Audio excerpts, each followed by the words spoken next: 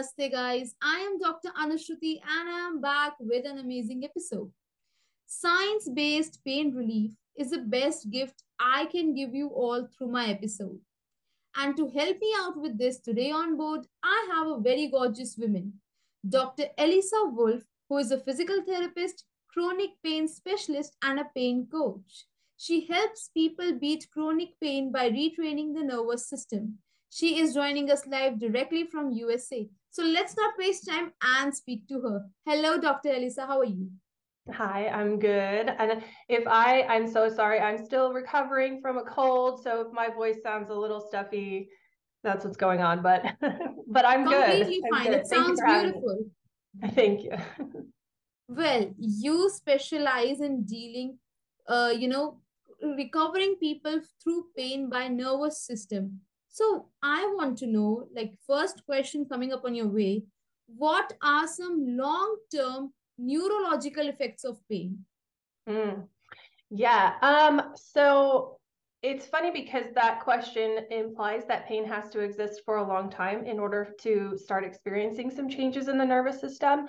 The truth is that these changes can start to happen very soon after an initial injury. The problem becomes when those changes don't reverse themselves and don't go back to normal after a certain amount of time. Um, but what are some changes that happen in the nervous system? Well, we can have increased sensitivity in our peripheral nervous system. Those nerves basically can get really good at detecting different stimuli. So they can get good at detecting movement. They can get good at detecting changes in blood supply, stress levels, changes in temperature, immune system responses. They can get really good at detecting that stuff. And so that becomes a problem because then that message that those body parts are sending is saying danger, danger, danger when the stimulus may not be dangerous. So something like a light touch may be getting that nerve to fire, but that's not necessarily dangerous, but it feels like it. And so then there's some changes that happen in the spinal cord, essentially the gatekeeper in our spinal cord, the very first level of processing that happens in the spinal cord. The spinal cord acts as like a gatekeeper, which prevents certain information from going up to the brain because the brain doesn't need to hear everything that's going on in our body. But after a while, that one is actually a result of long-term pain. It can change that gatekeeper so that more messages are getting sent up to the brain that are not necessarily necessary for the brain to be hearing. So an example of that would be a message like the body saying, hey, you're wearing pants. And normally that spinal cord would say, we don't need the brain to know about that. Like it's okay. We know we're wearing pants, we're good. But instead the brain would send that message up and say, danger, danger, you're wearing pants, which is not friendly. And then there are some changes that happen inside the brain. And one of the big ones, I won't go into all of them, but one of the big ones is when the brain changes and it loses some of its ability to correctly interpret those messages that it's getting from the body. And so when it's getting that message now, danger, danger, you're wearing pants, the brain, instead of going, oh, I'm wearing pants, okay, I know what to do, the brain responds and it goes, oh no, like I don't know what this message means. This could mean I'm wearing pants, or it could mean that we just got stabbed in the back. And so in the event that it can't tell what's going on, it's going to say, we better protect you. So it's going to activate your pain response. It's going to give you pain as the alarm, and then it'll activate its other protective responses like ramping up muscle tension and tightness to help guard those areas that might be at risk for injury or recently injured. So among lots of other things, but that's a very long-winded gist of what some of the changes are that happen after having these nervous system changes. So That's such a cute way of demonstration and making my audience understand. I believe there would be no other easy way to understand the neurological effects. Well, a lot of my audience, I know that they are going through gut problems. I have seen that gut problems are actually related to nervous system. I am really excited to know how are they interlinked. Sure. So I just mentioned that, when the brain doesn't know what the message means, it's going to activate its protective responses. So one of which is tensing up muscles and saying like, we need to protect that, but it's going to activate its other protective responses. So it basically shifts their physiology into that state of fight or flight. And when you're in fight or flight, or your sympathetic nervous system is the one that's activated, that means that the rest and digest functions are not turned on. So basically the body says, it's better for me to utilize my survival resources right now with fight, flight, or flee responses, instead of wasting energy on trying to digest foods, or instead of wasting energy on reproduction, or wasting energy on forming new memories or thinking tasks or higher level like problem solving types of things. And so with chronic pain, we tend to see these digestive system, gut health sort of things start to pop up. And it kind of makes sense if you think about it from that perspective of like, well, my nervous system is trying to protect me. And so it's prioritizing this survival response and saying, right now, it's not safe for me to digest. I need that energy to survive. I need to put it somewhere else. And so what's really surprising is when we do some of this nervous system retraining type of thing, none of it has to do with diet. Like I don't help people modify their diet or anything like that. But what's crazy to me is like we see these improvements in gut problems, in digestive system problems, without ever really directly touching that system. And same with the reproductive system and brain fog and sleep. Like all of that stuff gets better just by addressing what I say is the root cause. But yeah. Well, let's see how much my audience actually, keep all these information in mind, because we know that people nowadays are suffering from short-term memory. Why do you think like people nowadays are having short-term memory? So I know my audience also, everyone who's listening this and watching this episode, I know that you guys are having a great memory. But the question to Dr. Elisa, why is it happening? Why is it becoming so common? Why is it prevailing? People of tender age, students, young kids are having short-term memories. Why is it happening? Well, what I can say is just tied to what I understand about the nervous system through my perspective of chronic pain. Because in chronic pain, what's happening with their memory loss, or their lack of being able to form short-term memory, it's tied to, number one, it's tied to that fight or flight response, because our brain in that moment is saying we would prioritize not forming new memories because that could take up too much energy. So that's one element. But another element is our brains have a certain level of bandwidth. And I'm not going to say that we can define what that bandwidth is, but when there's so much other stuff that our brain is trying to process, it doesn't have the bandwidth left over to form new memories, right? And problem solve and focus and concentrate. And so like when we look at brain scans of folks who have chronic pain, we see this widespread overactivation going on. And I think that that's part of it. I think that is definitely part of it. And then culturally, I think we are constantly being stimulated with these with social media and like the scrolling, and like everything is coming at us so rapidly. Our brains are processing so much information, and it's adding to our stress levels, even though we don't really feel of it like as a stressor.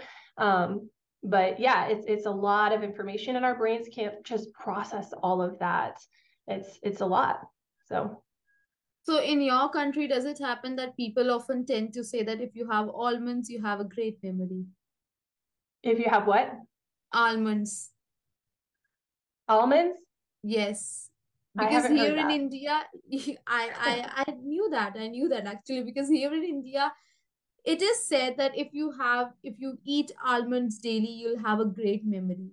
So it's like used as a pun as well, but it is just a saying. Well, with this, I would like to introduce Dr. Elissa, you to one of the segments of my show where we answer the questions of my followers and patients. So are you ready to answer the questions I have ready with me for you? Hope so. Okay. Well, today I'll be having a very good question, and the person himself is going to ask the question to you. Oh. So, why not to begin with this? Hello, Dr. Alissa. I am Ashish from New Delhi. I guess you know about New Delhi, capital of India.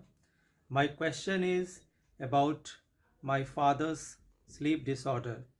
He does not take his sleep in one go. I don't know what the reason is, and I just want to know that it is related to his nervous system problem, or something else. Please answer. Mm. Thank you. So, Oh, that was so sweet. Oh, should I just go? Yeah. yeah. Okay. Yeah. Well, without context of what everything is going on, it's really hard to give your father a specific answer of like what is going on.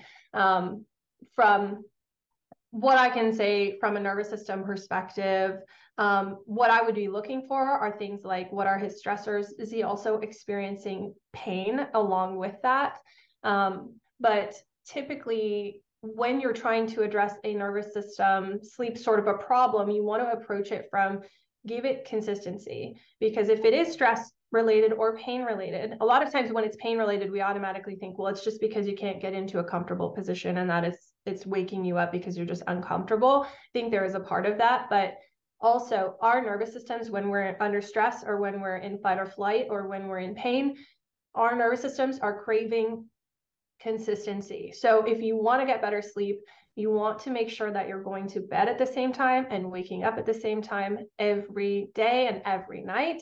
So that's something that I would be looking at. And I would also recommend some kind of like sleep routine. So something that you do the same thing every night, the following the same steps at the same time every night before going to bed. And what that does is it's teaching your nervous system that this is the process. This is the step-by-step process, and it's expectant that the next step is sleep. When you teach your nervous system those things, it just is, it's going to calm down and say, okay, I know the next step. It's not that I can't predict what's happening next. When things are really unpredictable and inconsistent, our nervous system just is like, whoa, I don't know what to do, right? And so when you give it that consistency, it can kind of take a step back and chill and relax and know like the next step is sleep.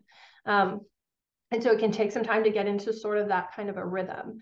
But like I said, it's hard to give you an answer as to if that is truly a nervous system problem, if there could be some other components going on. Obviously, you'd probably want to get evaluated by a medical provider if you haven't already, to rule out like sleep apnea or other sleep disorders. But I'd say even if it is sleep apnea or any other kind of sleep disorder, there's probably a nervous system component there, and you can benefit from utilizing that consistency no matter what. Yeah. Okay.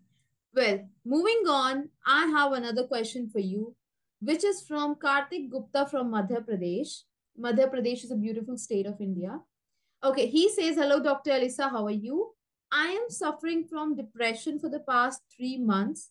I take sessions with therapists, but I really want to know how does this happen? Interesting. There's a lot that could go into that. And that's definitely not necessarily my zone of expertise when it comes to that. Because like I said, I am very much into the pain side of things, but there's lots of different things that could be going into why you're having that sort of depression, why that's happening.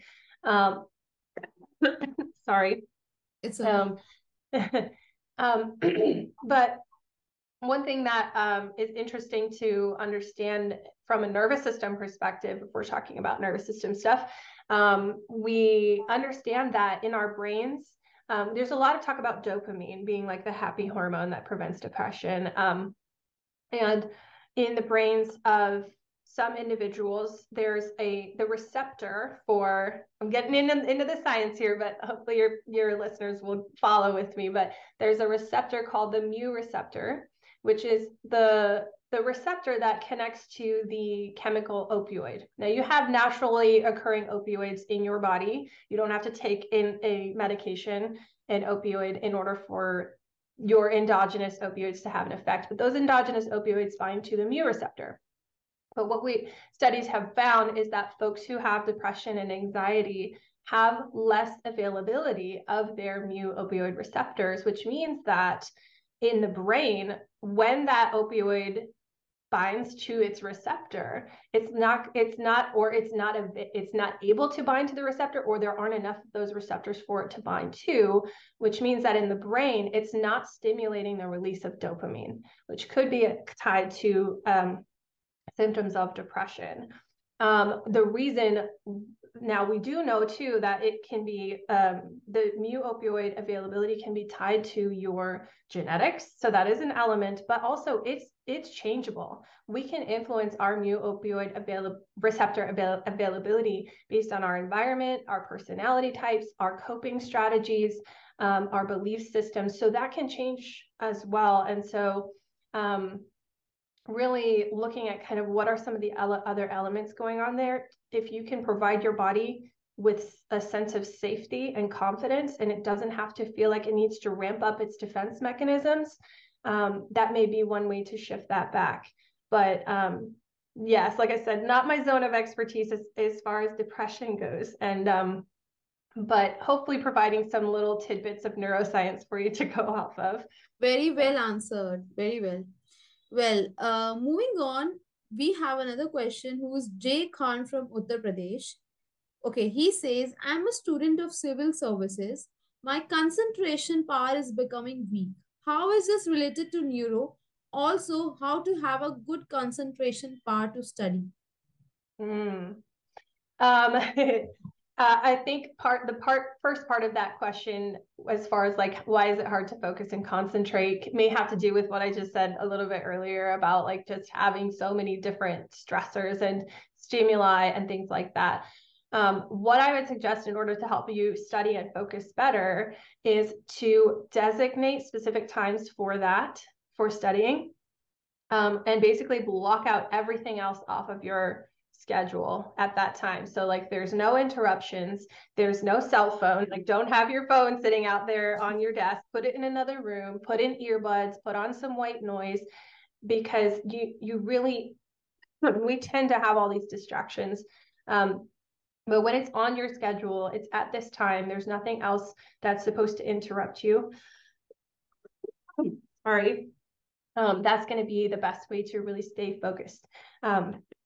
And so that's one strategy that I use for sure, to stay focused. Okay, bingo, Dr. Alissa, you've answered all the questions. And here with this, we have come to an end of the episode, as we just got to know that Dr. Alissa is suffering from cold. So we'll not compel her to speak a lot for us. Also, I do hope, Dr. Alissa, you enjoyed speaking to us despite having cold with me and my audience, and your time was fruitful. Yes, absolutely. I appreciate you having me. And thank you so much. Tolerating my coughing. Thank you so much. Take care. Also, I would like to remind all you guys, whosoever want to send me the question for my next speaker, you can DM me a video, audio, or text version on any social media handle. This is your reminder to straighten your back, have a glass of water, and a good sleep. Till then, take care. Goodbye.